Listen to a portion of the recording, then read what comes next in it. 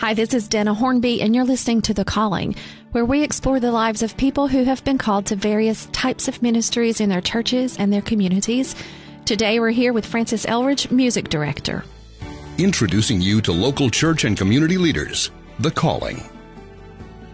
Welcome, Francis. We're so glad that you're here with us today. When most people are slowing down in their lives, you are going strong, and it's obvious that you have a strong call, being a music director, a youth minister, and servant extraordinaire.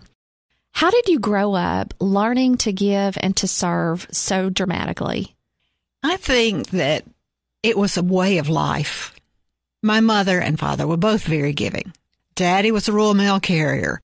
He saw to everybody on his route. You know, this was a time when there were no phones, very little lines of communication in some of the hills and valleys that he drove in.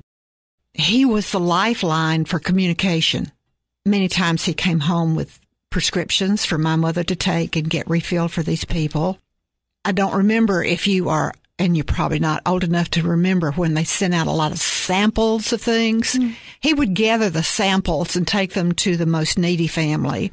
And every Christmas, he would send a list of people who needed things, and my mother, and of course, Mother always had to do all the shopping and the legwork. And they would supply a lot of children with a lot of things that were in need. So I grew up with it being a way of life to give to other people and to serve other people. What an example you saw in your parents, your father, not just a mail carrier, but almost a social worker and minister himself. It was a mission for him. You know, a lot of people just have jobs. That mail route was his mission. Did you grow up in a typical family? Did you have siblings? I had an older sister who tortured me, you know, every day of my life.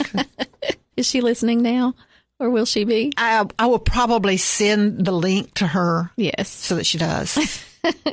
You know, she told me that I was adopted. You know, the usual stuff. Mm-hmm. Some wonderful stuff that she did to me. Big sister privilege there. Oh, yes. So you grew up in this area, is that correct? I grew up in the western end of Putnam County, small community called Silver Point. Okay. I was raised on a farm. Everything was very close, connected. You know, there's not much that I could do without being told on. Oh, very nice. You know. So did you stay in trouble a lot? Not when I was young. Yeah. You were older before you started getting into trouble? Well, most of the times I knew how to play the game. I was aware of all of this, so I just stayed away from, you know, if I was going to do something, it was not going to be anywhere where anybody could tell on me. Got it. Did you go to school in this area as well? I went to elementary school in Silver Point, and then at Boma, and then ended up in Baxter, and I went to high school at Baxter. Mm-hmm. And I walked on campus my freshman year at University of Tennessee and found out that I was a very, very little fish in a big pond, and it just didn't fit. So I came back to Tennessee Tech and got my degree in secondary education. I was certified to teach math. Wow. And then something led you to music. What led you to music? I think, well, I can't say that just something. I was born singing. Oh, okay. I don't ever remember not singing. Do you have a favorite song? I have lots of them. Really? Could you sing a little bit of one for us?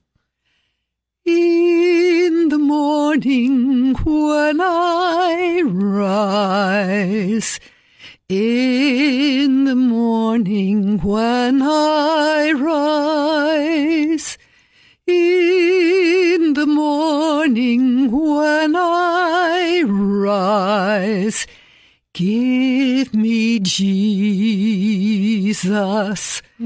give me Jesus, give me Jesus. You can have all this world, give me Jesus. Wow, that's beautiful. So there was a time in your life when you felt a call to Jesus. How did that happen? I was a very young girl when, of course, I grew up in a church. We went to church every time the door was open. It was a given that I would become a Christian. And then I finally, felt that calling from God to make that move in my life to accept Him and to be His servant. And of course, there's a growing, and when you leave your home and you leave your mother and father's faith and you get out on your own and you start developing your own faith. And I started doing a little more of that in college. I was very active in the Baptist Student Union at Tech. And that was really the very first choir that I sang in. We didn't have music ed in school when I was in school. So in that process, I started taking voice lessons at Tech, and it started building. In my senior year at Tech, I knew that there was a point when I said, I know I have to sing. So I enrolled at Southwestern Baptist Theological Seminary in Fort Worth, Texas, and received my Bachelor's of Church Music and my Master of Church Music there. Now, what year was this? I graduated from Tech in 67. I graduated from seminary in 72. I can imagine at seminary in 1972, there were not a whole lot of women. Well, we were either in music or in Christian ed. There were one or two bucking the system that they were in the divinity school. But as long as we stayed on the music and the educational side of the campus, we were okay. Okay. It was not something that was encouraged. In fact, there's so many places that I went, and it was mainly men who asked me this, say, well, now, honey, what are you doing in seminary? Are you here looking for a preacher husband? My reply was generally, no, I pray every day to make him secular. I knew that being a pastor's wife would not be something I could do. I would have him fired within 2 days. So, there was always that little thing. And, if you are called to do something, if God has equipped you and He has called you, He will provide the service. After a short break, we'll have more conversation with Frances Eldridge.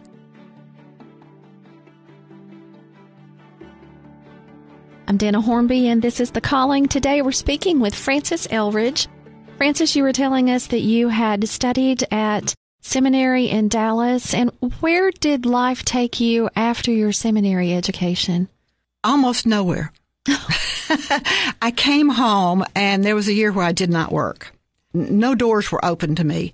But during that year, I lived with my sister. My brother-in-law was professional military, and he was in Vietnam. So I stayed with her and her 3 children. The very unique thing about that was I found that I was actually, because of everything that I did when I was in school, because I sang in everything, I worked, studied, that I was probably physically exhausted. Okay. But during that year, I got to spend some very special time with my niece, Nana. She came home from school one day and told her mother, she says, I tried to be the best kind of person I can, but I just don't know how to become a Christian. Oh, wow. So my sister wanted me to sit down and talk with her. And I sat down and talked with her. And she accepted Jesus as her personal Savior at that point. And I told her, me, Jane, I said, take her to the pastor too. Talk with somebody else as well. 2 weeks before my niece graduated from high school, she died from a form of bacterial meningitis. Mm. So I have one of the most special memories of my life from that year. Absolutely. And then I went to First Baptist in Monterey as music director and youth director. That's quite a job, music and youth. They coordinate pretty well. Okay. Because sometimes with youth, one of your biggest things is music. Right. That is a very good rallying thing. And it was a small enough church that it was not too daunting. Okay. It was a very good thing for me. And then after First Baptist, where were you?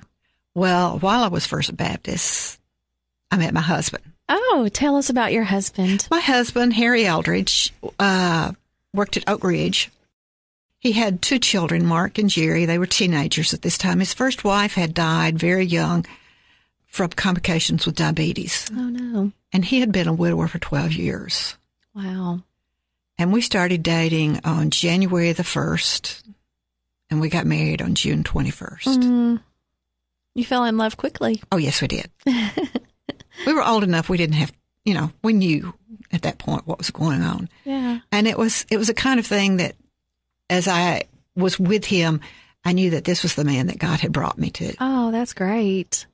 You mentioned that you could never have been a pastor's wife. How did your husband react to being a music minister and youth minister's husband? There were times it was a little difficult because we would go places and I would be the one that was on stage. I would be the one that people would see or hear.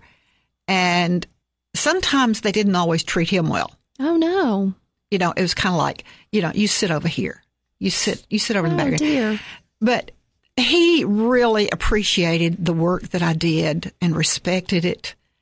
He was my best listener. If I was having a hard time with anything, all I had to do was to find him and look at him and know that there was somebody there always pulling for me, always appreciating what I did, always critiquing, and always willing to say, you're not doing the right thing. You need to pay attention to something else, or you need to do something a different way. So he became not only my husband, he became my rock.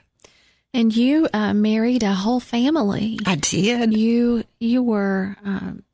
Jerry was 14, Mark was 18, and I adopted them when we got married.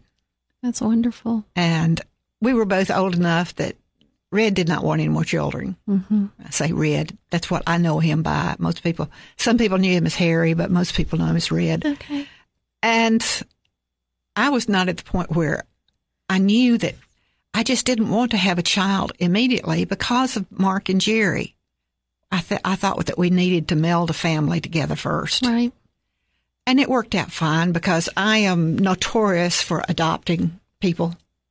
It seems like there's always some out there that are like daughters, sons, granddaughters, grandsons, close friends. My life has never been empty. You have a lot of love to give. I think God endows all of us with a lot of love to give. Mm. We mistake ourselves when we think that if we give love away, that it diminishes, but instead it's very fruitful. Oh, yeah, that's beautiful. So you and your family then became a family of ministers almost. The whole family is in ministry when one person is in ministry. So to speak, the kids kind of went their way with it. And after I left First Baptist in Monterey, I went to the Homestead Baptist Church in Crossville. And then after that, I taught for 4 years at Tennessee Tech. Oh, wow. Part-time, taught voice. And by the time I got to that point, there was beginning a change in the Baptist church that was not conducive for women. And, I didn't know where I was going there until the Cumberland Presbyterian Church here in Cookeville called me to be their music director. Oh, wow. You were called in a different direction. In a different direction. If somebody closes a door, I can guarantee you that God will open another one. And I was there for about 7 years. I loved that church. Good group of people. Has a thriving music ministry, a beautiful ministry. It does. At that church, yeah. After a short break, more conversation with Frances Eldridge.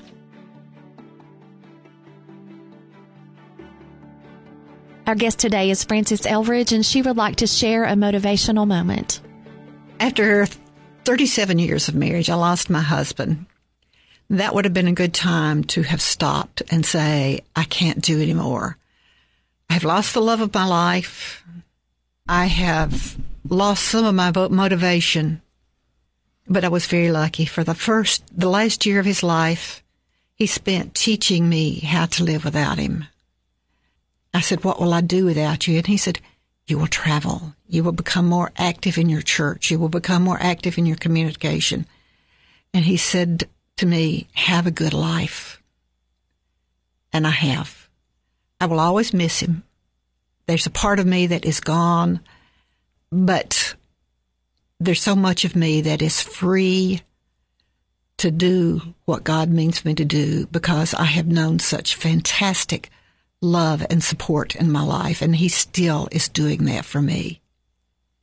Growing up, I was taught always by my mother, if I said I can't. I was told the story of the little train that says, I think I can, I think I can.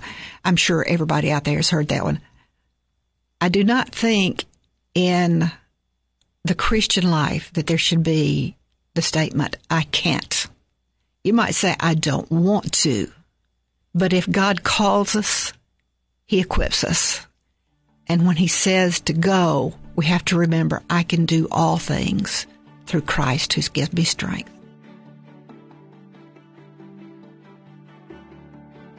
Frances, I typically close my show with the top 5 questions of the day.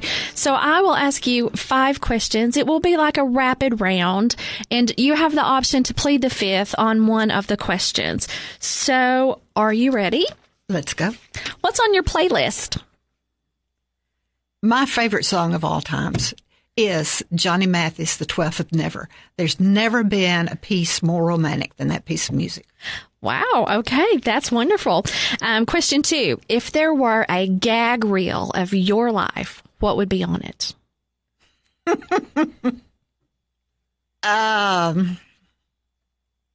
Boy, that's loaded. I just think my whole life might be a gag reel because, through the years I've learned to laugh at myself, and I've done a lot of things that I've had to turn around and laugh at.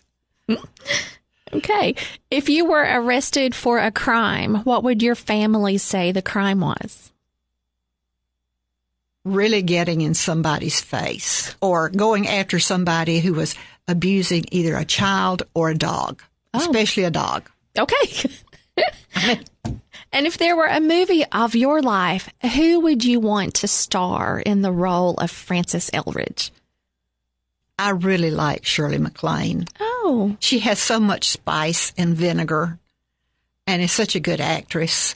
I know that we're no near close to what it are that we can be as people, but she just has a way of capturing people.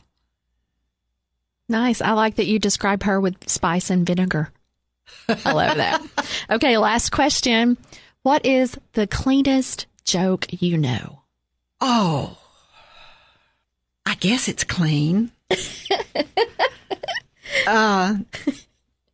Pastor in the church was asking his congregation, almost his 5-question things. Okay. And I will make it short. He was going through different hymns or he was going through different emotions and having his congregation to respond with what they felt or a hymn that met that thing. So he got to the very end of it and he said, sex. There was silence in the church, absolute silence, until one lady in the very back, older lady, went, precious memories. Thank you, Frances, for sharing the story of your calling today on The Calling. Thank you.